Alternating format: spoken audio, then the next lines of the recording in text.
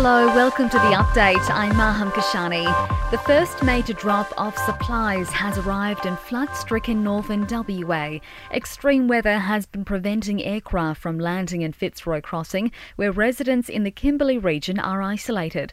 Up to 3 tonnes of food has been delivered alongside medicine and bedding. Fire and Emergency Chief Superintendent Peter Sutton says a state resupply plan for freight has also been enacted. There's been 44 permits for triple road trains, which will facilitate the grocery resupply, and main roads are allowing trucks through roadblocks where possible. And the other thing we've engaged is the use of barges, which will ship food and other supplies into those areas of Broome and Derby. A drag racer has been killed at a raceway west of Brisbane. Sam Fennick was competing in Ipswich when his car left the track and slammed into a camera tower.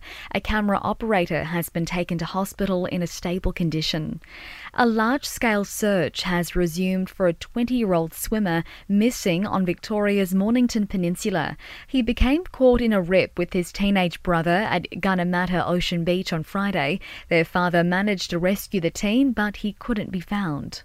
A Jetstar flight has made an emergency landing in central Japan after receiving a bomb threat. The aircraft was travelling from Narita Airport near Tokyo to Fukuoka when it was forced to land. 142 passengers and crew members on board were evacuated from the plane. No explosives or other suspicious objects were found in the cabin or luggage. And we're being warned Australia could go from one extreme to the other, with El Niño conditions tipped to potentially replace La Niña by as early as next summer. CSIRO climate scientist Dr. Wenju Chai says that could mean severe bushfire conditions and possible drought. Warmer tend to be more severe and we go to a drought easier and getting harder to get out.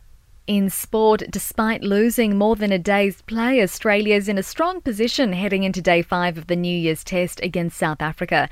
The visitors finished Day 4 on 6 for 149 at the SCG. The Aussies need 14 wickets to secure a clean sweep of the series.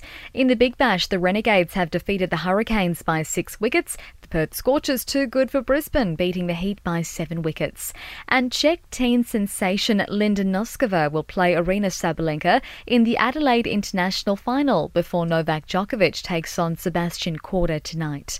In entertainment, Sir Elton John is getting ready for his final tour down under. The New South Wales city of Newcastle will have a front row seat to one of the Rocket Man's final performances in Australia tonight.